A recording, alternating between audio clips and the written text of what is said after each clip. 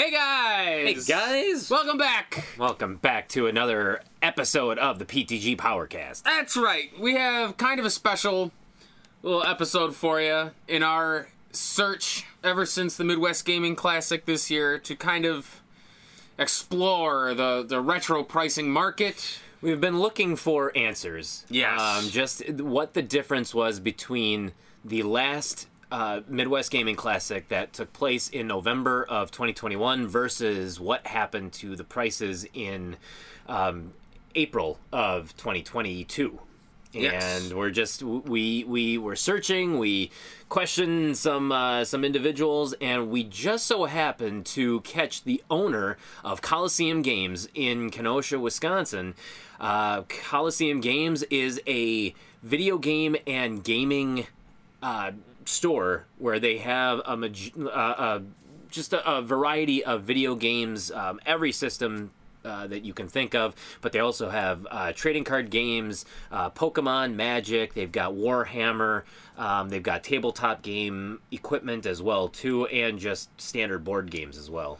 That's right, and he happens to be a longtime friend of ours, so, you know, as the owner of a business, we figured he'd be a good one to kind of interview with some questions about the current climate as far as the, not even just video games, but like the collectible industry in general. Yes, yeah. Because, I mean, he deals with Magic and, like we said, Pokemon and all those kinds of things, so we figured this would be a fun one to talk to. Yeah, so definitely. We managed to have an interview with him, Kevin Colosseum. Kevin Colosseum, that's right. That's what you're going to call him. Kevin Colosseum. Right. Kevin Colosseum of Colosseum Games, and we hope you guys enjoy it. Yeah, enjoy.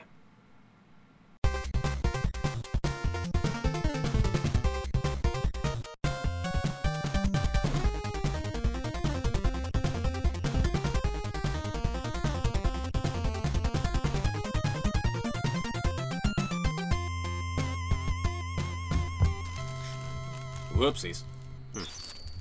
Think I Howdy. Well, there we go. Hello. Thought I accidentally hung up. Hey, how you doing this morning? Oh, not too bad. Yeah? Not too bad. Kids woke me up a little early, but, you know, it is what it is, so. Oh, that's right. That's true. I'm still stuck in, like, the early thousands when we're all, like, young. I forgot you had kids. But I guess, well, for starters, like, how long has, or have you been, like, owner, and how long have you been working with, at Colosseum Games? Yep, so the store opened in late 2011. I became a partial owner, summer of 2013, and then I became full 100% owner, January 1st, 2020. Oh, wow. Oh, wow, I didn't realize that it was that recent that you became the full owner. Yep, Wow. yep, I co-owned it with Gerald until 2020. Yep. So. Yeah, I remember when you guys opened that store. Mm-hmm. That was such a cool thing, because that was always a dream. Like I had back in the day in my own head. I'm like, it'd be cool to own like a game store, like an arcade or something like that. Mm-hmm. Yeah. Yeah, that's really For sure. cool that you guys opened that. I remember when we heard you guys were doing that. Yeah. Well, like I that's said, fun. I didn't open it.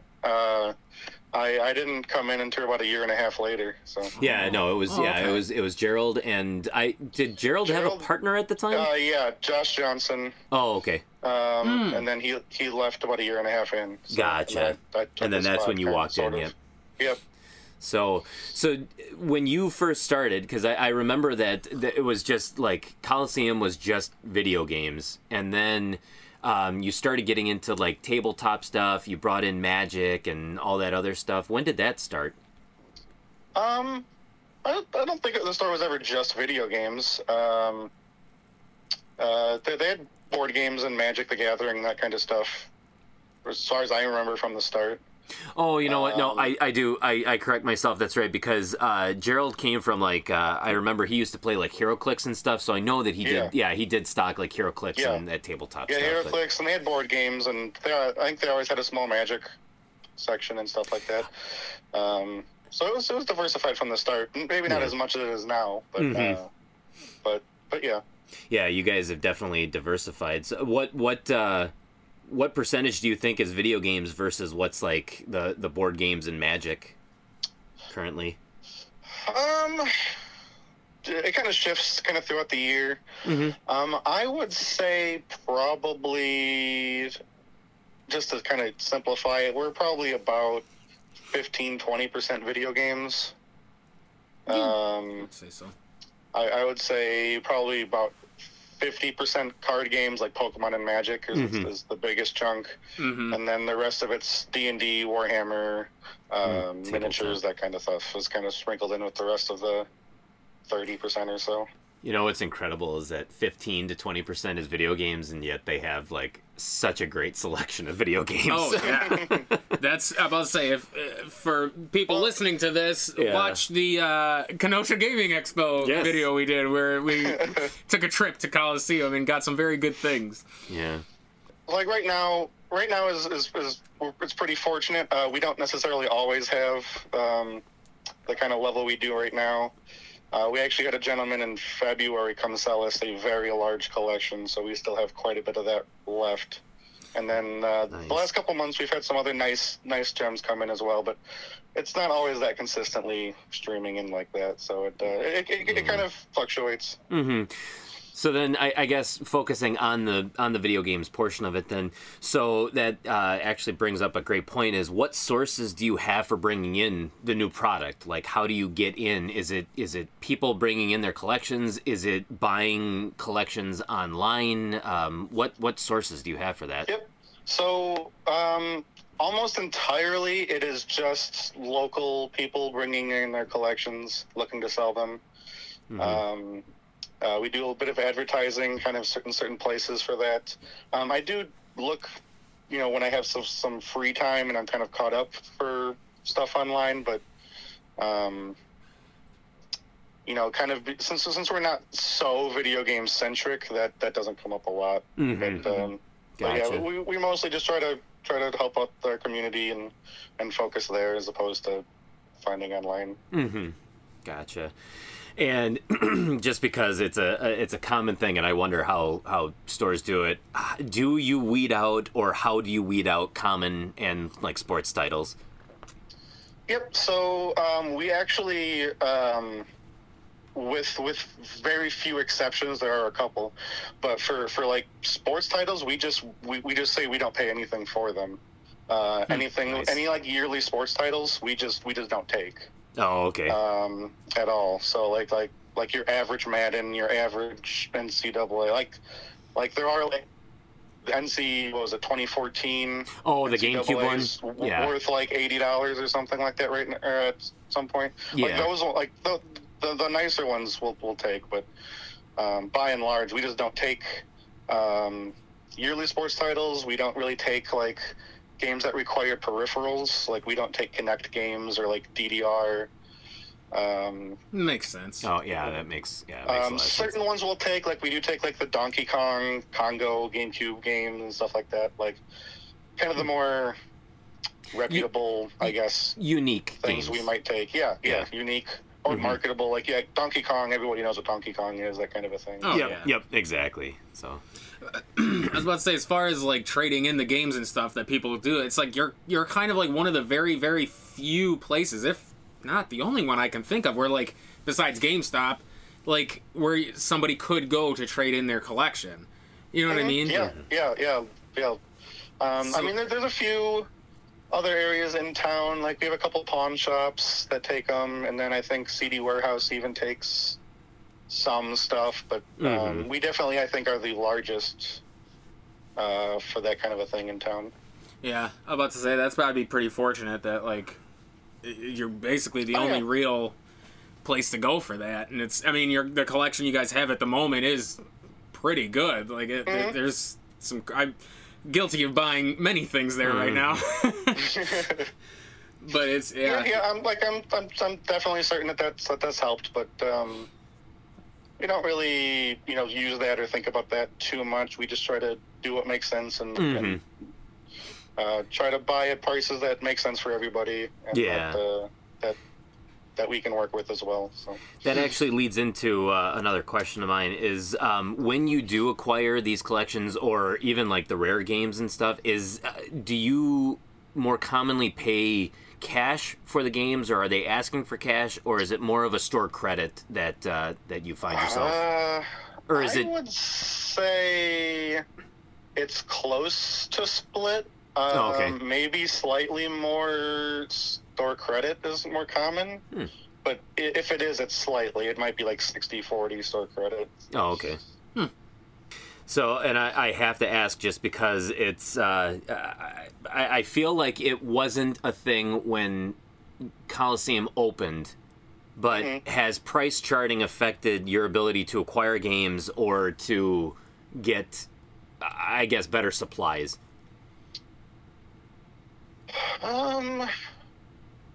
Or has it improved your ability? I think it's probably improved it. Because I think what it does is it creates. Now, price chart. Let me get started. Price charting isn't perfect for every example. Like some of the things that like sell once a year or something, like those prices are really kind of inconsistent. Yeah. But I think as a general overview, it creates sort of a baseline that we can refer to see what's going on in the market, that we can point customers to, like if someone comes in and, some people, might think, hey, this Mario 2, is worth $100. And then it gives me a point. I'm like, hey, well, this is what price charting is. This is kind of how it accumulates its data. And, right now it's like a $20 game. And I can kind of point them to that and be like, okay, this makes sense. Yeah, so that's a good point. It's kind of created like a nice baseline for us to refer to, as well as to point customers to try to get an even understanding of what they've got and what we can do with it. So, okay, that makes perfect sense, to be honest. Yeah, because one of the comments we had gotten on our Midwest Gaming Classic video was that one of the guys was talking to one of the vendors. And the vendors were saying, like, because obviously the whole reason we're doing this is to figure out where these insane prices are coming from that were at the Classic. And the vendor was saying they were paying upwards of like 70 to 80% of whatever the price charting value was. Right. Which, I mean, we don't own businesses, so maybe that is right on the money. I really don't know. But, I mean, and feel free to, you don't have to answer this if you don't want to, but like, if I were to bring in something that price charting says is, I don't know, $100. Like, what would you typically give somebody for that? So it can kind of depend. So what I'll say right off the bat is to contrast with somebody who's at the Midwest Gaming Classic. We don't go out to these conventions and travel around and set up booths and stuff like that. Yeah. So we, as a store, because we don't do that, we're only in our community, other than like if I want to put it on eBay, which then we're paying fees and risking and risks and stuff. Yep. So I would pay a little bit less than what the gentleman you spoke to with, just because we don't have, because all I can sell to is our local market.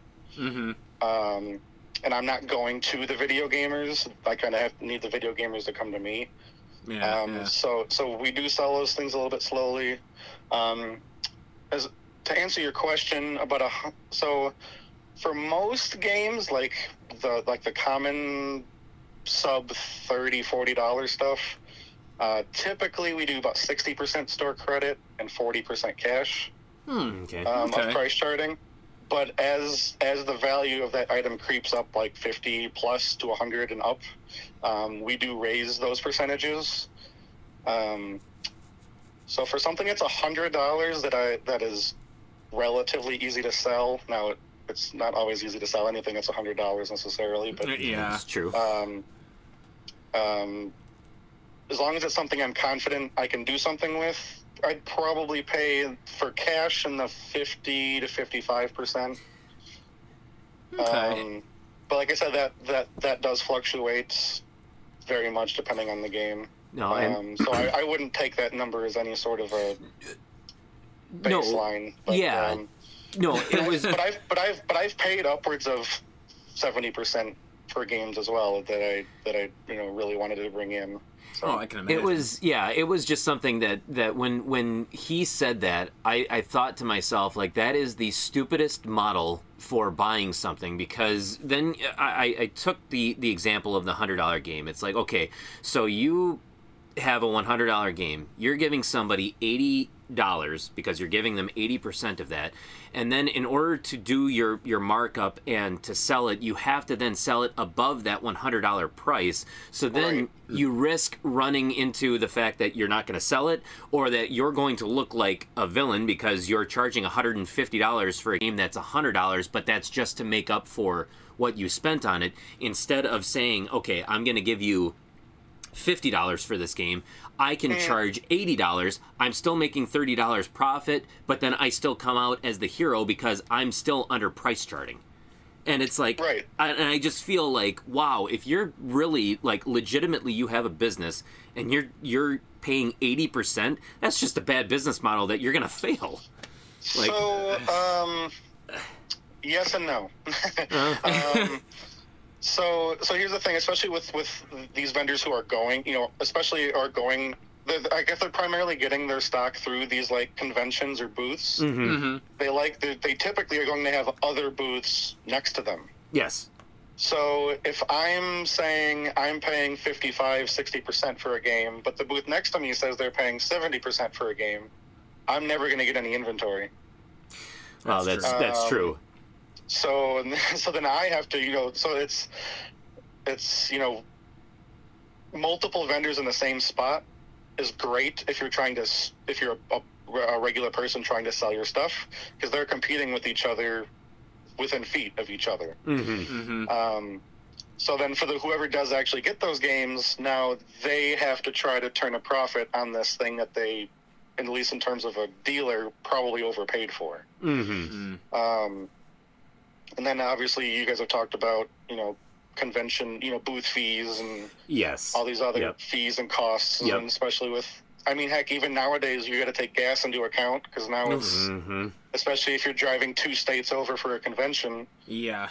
Now you're paying, $400 just to get there and back. So. Yeah, exactly, and hotels and lodging. Because one of the guys, somebody we had spoken to before, had said, and it was something I never thought of, is, the vendors, they have the hotel fees, because they're coming they need from a out room, of state, coming out of state, and we really didn't think of that, because as stupid as it sounds, I almost thought, like, they would give them a discount of some sort to a local hotel somewhere around, but I suppose you're still, then you're not only that, but you're renting the booth, and based on where the booth is, and so it's like we kind of didn't consider a couple of those things, so that was a little eye-opening, a little, to see, and which is why we always expect the convention markup of, like, $10 to $20, that makes sense. It makes sense. Yeah. I suppose, too, like, a lot of this, as far as how much you pay goes, like you said, it's kind of based on, like, what the game is. Because, Rule of Rose is a good example. That's a game that's highly desirable.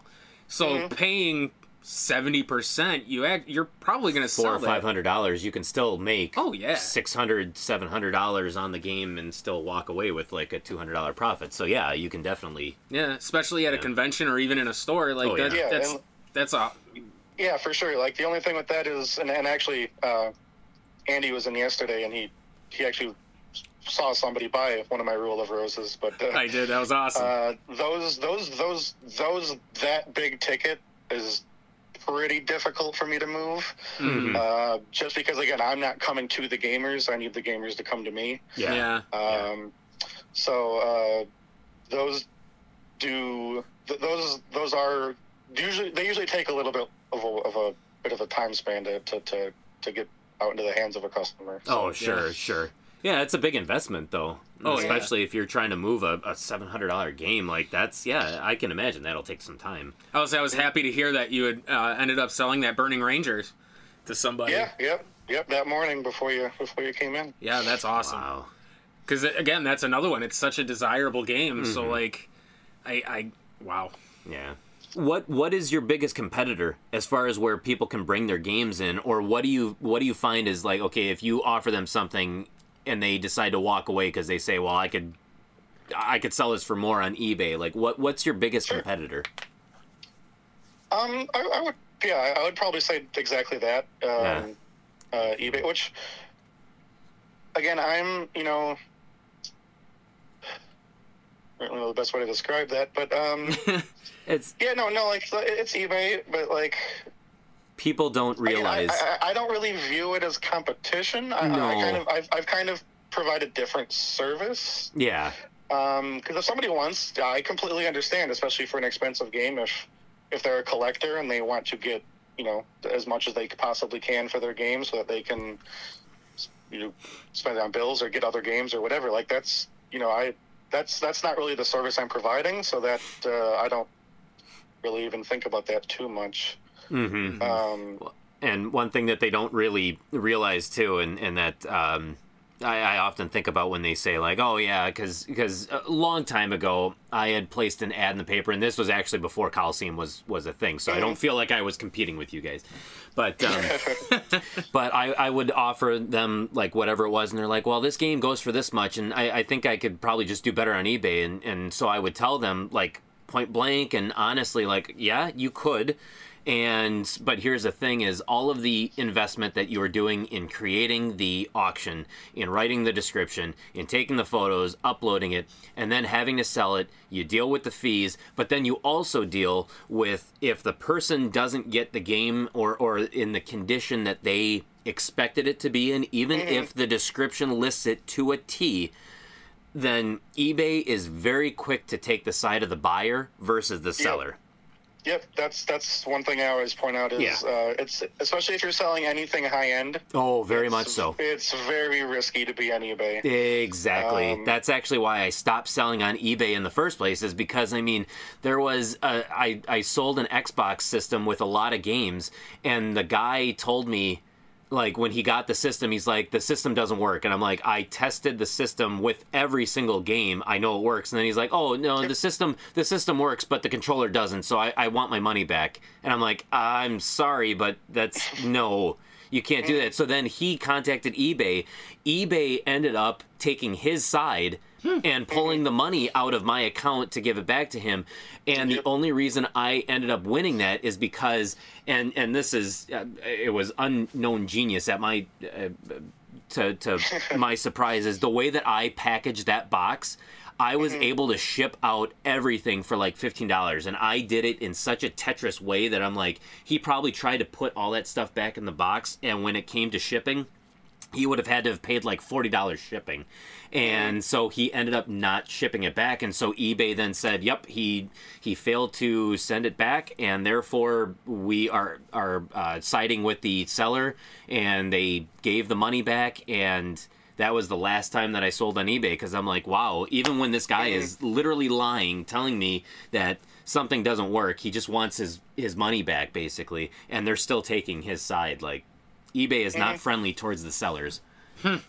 Yep, and that's one of the great things about being a physical store is I have TVs in the store I can test on the spot. Absolutely. The customer, if the customer has an issue, they can bring it in, we can troubleshoot it. If there is a problem, I can get them their money back or get them something else. There's just, it's easy to have that face-to-face communication and be able to work it out without overhead and disputes and shipping and all that craziness. We try to keep it simple. Yep, absolutely. So what do you see, like, are there any differences between when you started at Colosseum and now? Or are there any similarities that you've noticed? In anything specific? No, just like, I mean, like, differences that you've seen, like how, I guess, just kind of point blank, I mean, the price of like video games and retro video games has just absolutely exploded. And so how is like what differences have you seen since from the time you started to now, and what similarities have you seen? And I'm assuming too, like, even with like Magic and Pokemon and stuff, I know Pokemon cards for a long time, or for a while, especially with the pandemic, like those prices just boom for those things. Yeah, that was a whole summer for sure. Yeah. Oh, yeah. Yeah, so, like, definitely the pandemic shifted a lot of things. in terms of the collectibles market, we're both, in video games and Pokemon and even Magic. And then to answer your questions, going back to video games, yeah, obviously prices kind of across the board have definitely gone up over the past 10 years. The thing that's always kind of stuck out to me as I've been doing this is like every 5 years or so, even less than, but like which consoles are the most popular seem to keep evolving. Yeah. Because I remember early when we first started, we couldn't get NES games to save our life. We had, for a while, there was one summer we had like 5 or 10 games. And we were like overflowing with like GameCube and, N64 and stuff. And then a few years later, it was like NES was left behind, and then it was all about Super Nintendo and then PlayStation 1. And then right now, like you guys have mentioned on the channel, Sega Saturn, but even GameCube. Like, I think we have 3 GameCube games in the store right now. Yeah, when we were in, Andy's like, "Where's the GameCube section?" I'm like, "You're looking at it." It's like it was 3 or 4 games. Yeah, we've got 2 or 3 like really common, lower end titles, and then we have Cubivore. And that's it. And it's funny because we have, as every year that we've gone to the Midwest Gaming Classic, we've actually seen that like in action where the very first Midwest Gaming Classics that we had gone to, it was just NES all over the place, and then one year I think it switched to like Sega Genesis Super Nintendo. A couple years ago we noticed that there was just an abundance of PS2 games, and so so then they were going, and then this past year we saw like Sega Saturn and Sega Dreamcast were like all over the place. So it's so strange to see the cycles and how they kind of come and go. Well, I almost wonder if part of it's because NES has become so bloated in price that, like, gamers are moving on to other things to collect. So, obviously, what's the next thing to move on to? Super Nintendo. Yeah, so at least the way I've kind of seen it is there's like, a window where, like, the people who grew up with that system have expendable income and are willing to kind of invest in that. Yeah. And then once 5 or 10 years passed, that window has kind of closed. So like the average person isn't collecting, NES as much, and it's just up to like the hardcore collectors and the speculators and that kind of stuff. So like the rare stuff dries up and gets really expensive, but all the common stuff re-hits the market because that particular era of gamer has kind of lost interest. Yeah, that makes sense. After a certain while, so. Yeah, I suppose there are always going to be some games like the Little Samsons, the Panic Restaurants that are probably never going to fall because those are always desirable. Yeah, well, and they're... Yes, well, yeah, to the collectors and speculators and that kind of a thing. Yeah. But they're always going to be rare. They're almost like not even video games anymore. It's like its own stock price at this point. Yep, exactly. That people are selling and investing into. Yep, exactly. Because nobody's like, man, I miss Little Samson. I just want to play it. I'm going to go spend $1,000 so I can play this, 6-hour game or whatever. However, I don't remember exactly how long it is. It's about a 3-hour game if you're decent. Yeah. That's an expensive. Like, imagine going to like a casino and it's like, oh yeah, I'm just going to play some tabletop games for like 3 hours, and oh hey, look at that, I'm out $1,000. Yeah. Well, that's a good point. It's really lost all notion of being a video game at this point. And that's the same way for Magic cards and Pokemon cards. I think it was last summer there was a Black Lotus that sold for like $300,000. Oh my god! That's no longer a Magic card. No, it's not. That's just an antique at this point. Yeah, because who's gonna buy a Black Lotus to put it into their deck? Yeah, come on. Yeah. If I had the money, I would, and I would show up and just be like, Black Lotus, baby. And then I would probably get mugged. Unsleeved. Unsleeved. I'm not even gonna shuffle like a traditional. I'm just gonna roll them around the table. The best thing is you put that into a deck with like unhinged or unglued cards, and it's like the person's like, you play a card like, rip up this card. That's just a power move at that point. Yeah, exactly. You're just establishing dominance at that point. I would just, if my opponent did that, I'd be like, just win. You got it. You got me. You got me. No, that's actually a really good point. I've never really thought about it in terms of that, where it's like there comes a point where the video game fails to, like, it no longer identifies as a video game per se, because it's just so expensive. And that's why we've even said, and because I mean, I'm not one to like encourage like pirating and like emulation and stuff, but games like Little Samson, Panic Restaurants, like, you can't realistically buy those games anymore. Like, you have to play if you want to play them or try them out, because they are fantastic games. You have to emulate them. You have to find, like, you have to buy the EverDrives. You have to get the 100%. Yeah. So that's a very interesting point that I've never really thought of until you said that. So what's the most difficult aspect of working in the business that you're in?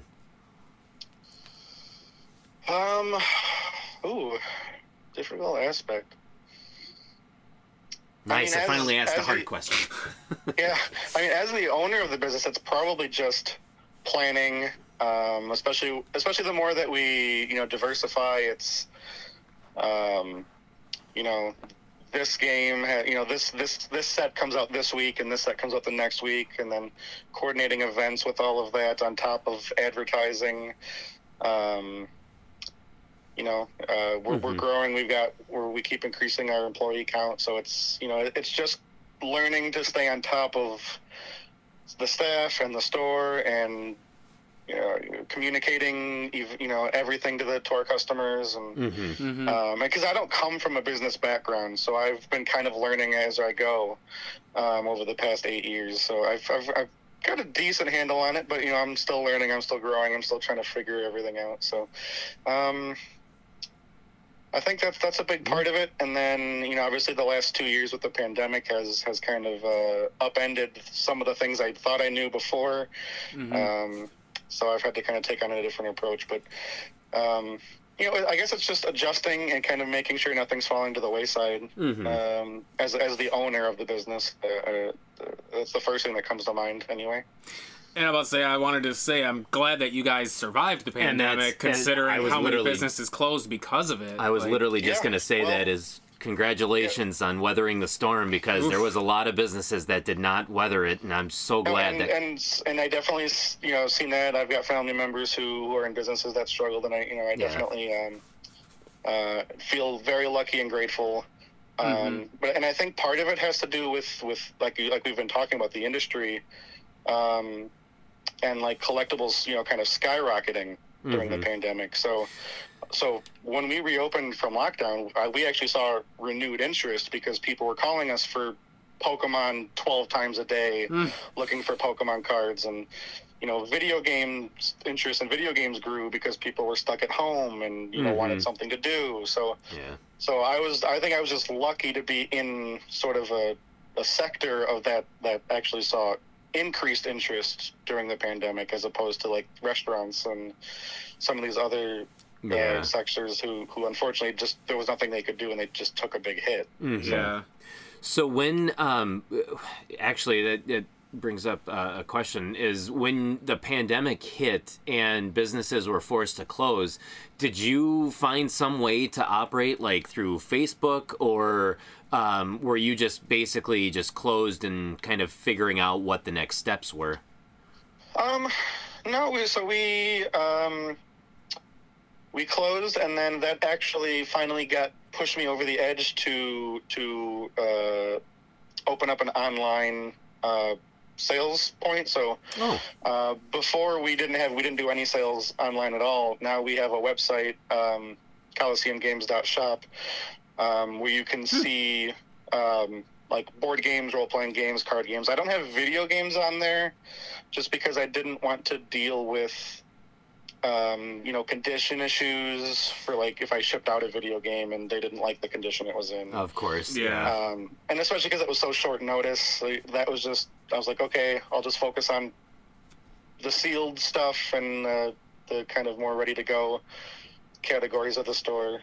So that pushed me to do that. So I worked on that from home during the pandemic, getting that set up, while continuing, we used you set up a bigger storefront on TCG Player, which is a channel where you can sell cards and stuff like that. So I definitely got reinvigorated me to push some more stuff online, which is, I think, a natural, reaction to that. So that was, me and my wife actually both worked on that quite a bit.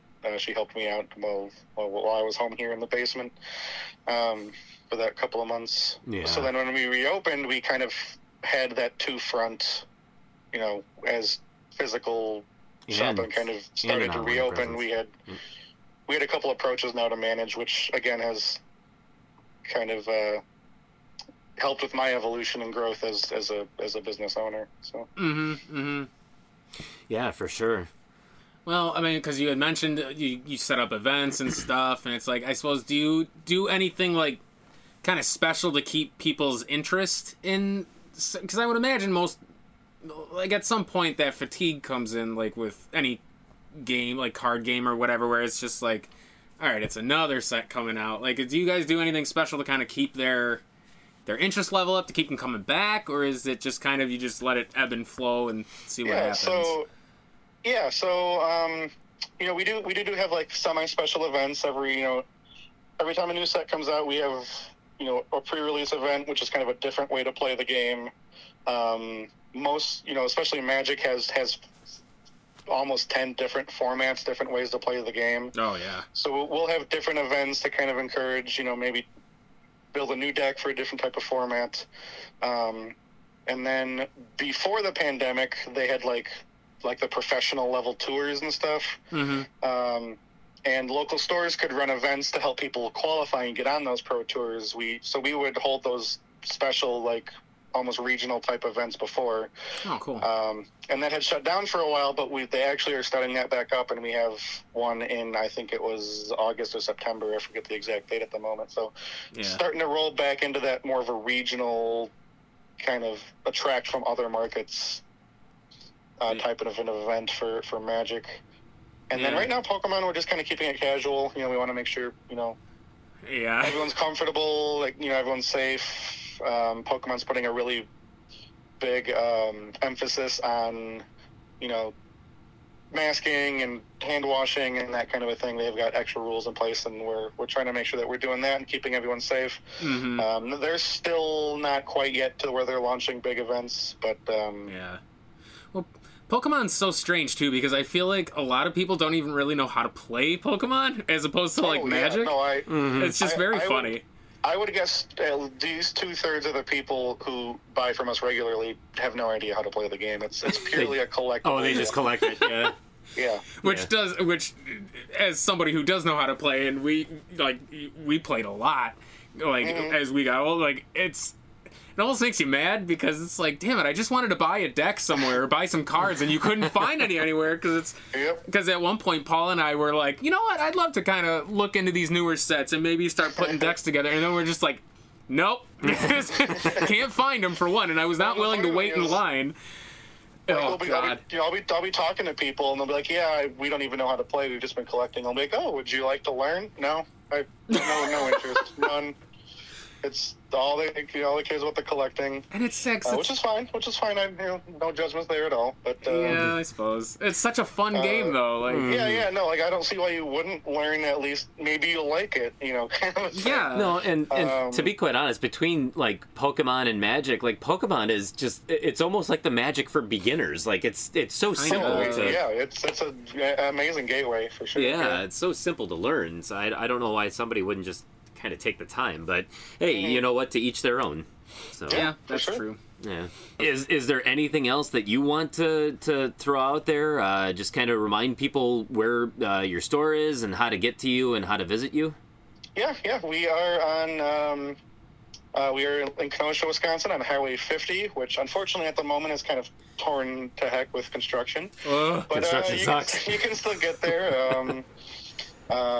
It's 5719 75th Street in Kenosha. You can also find us on Facebook for Colosseum Games, as well as colosseumgames.shop to check out our sealed items for Magic Pokemon board games, role-playing games, Warhammer, all that kind of stuff. So. Nice, very All nice. right. Yeah. That construction sucks on Oh, Highway 50. no, God. There's so much. Oh, and I do just want to point out, Colosseum is Colosseum. So it's the name of the building of like the actual structure in Rome, not the other spelling. There's two spellings for Colosseum. Yeah, not Coliseum Entertainment from like WWF or WWE. Yes. I keep trying to spell it, the Coliseum like Coliseum Video, and it's not. Yeah, it's Coliseum as in Rome Coliseum. Yeah, honestly, we love the store. We've been coming there for a long time. I've bought so much stuff there. I think I bought like all my sets of, what was it, Ascension, I want to say, and Descent, and all sorts of stuff over the years. It's a great store. Anybody in the area, definitely go there. Give it a look. You're bound to find something you love. Yep, and I bought my first item there in 2011 when they opened. I want to say it was like 3 weeks after they opened. It was the PS1 that display for like the PS1 that goes on the mini one, the TV screen. Yes, the attachment screen. That was actually my first purchase. It was brand new and sealed, and Nice. and I've been a lifelong Coliseum patron ever since. Oh, Well, absolutely. thank you guys so much. I definitely appreciate the love. Oh, 100%. Oh yeah, for sure. So yeah, thank you very much for coming on and talking with us. Yeah. We really No appreciate it. And it was good to get a better view of like somebody who actually deals in the realm of business in this industry in general, because like I said, we have no idea, so we talk out our ass half the time when it comes to like our things. We talk on the consumer side, we might not know the struggles of the the dealers and the sellers. So, Yeah. yeah, thank you very much. I really appreciate it. Yeah, No problem. thanks, Oli. Appreciate it, guys. Yeah, for Thanks. sure. All right, thank you All very right. much. Yep. Take care. Bye-bye. Take care. Bye.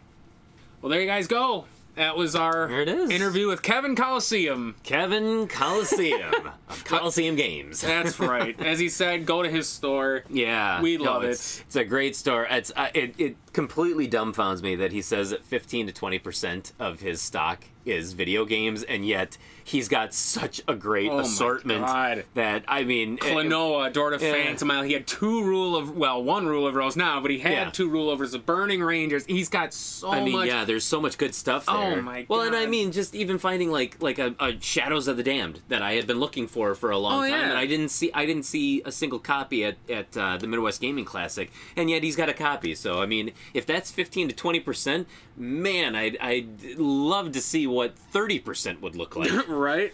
I was saying, when I stopped at his place yesterday, I picked up a copy of Ill Bleed and Steambot Chronicles, but like some of the games he got from that person who traded him in, like Shining Force CD, Shining Wisdom, Shining the Holy Ark, like some of these games are top frickin' tier, like a Sealed Summon Night for the GBA, like Yeah. these games are top shelf, so it's like he's got a very good collection there. Yeah. And he's, like I said, he's fortunate that like he was in the right industry when the pandemic hit, because Yep. like card games are one of those hard formats where it's like, sure, there's ways to play them like online, but it's not the same as playing with the physical cards in front of somebody. You know what I mean? Yeah, but also it's a nice thing because with trading card games, they are a trading card at its base, and so yes, you can enjoy playing them, but you can also just collect them, just to collect them. So I mean, it's talk about being in the right place at the right time when something terrible happened. Yeah.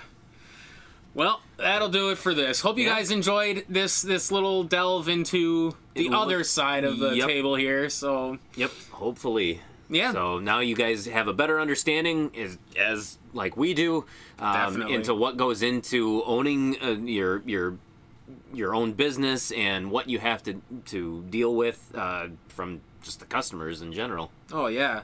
I'm about to say we'll still keep digging. We'll try to get a hold of some other shop owners to talk to and just kind of delve deeper into this subject, because this actually really fascinates me. Oh, very much so. Because it's just it's such a strange landscape for collectibles in general, like he said. Yeah. So it's I think it's worth investigating a little bit. Definitely. But that'll do it. So, For us, you can always hit us up on Facebook. Yep, hit us up on Twitter. Go to powertripgaming.tv. Takes you directly to the channel where you can watch us play through the NES collection as it was intended to be. As it was. Not necessarily just collected, but to be played as well. And you can also check us out on Spotify, on Stitcher, and on iTunes. Jesus wow, Christ. I completely when those are out of order. Bungled. No, when those are out of order, holy cow. Yes. On iTunes, Stitcher, and Spotify to the PTGPowercast. That's right. Yes. And if you don't feel like contacting us on social media, you can always shoot us an email, nespowertrip@gmail.com. We would love to talk with ya. Talk to ya.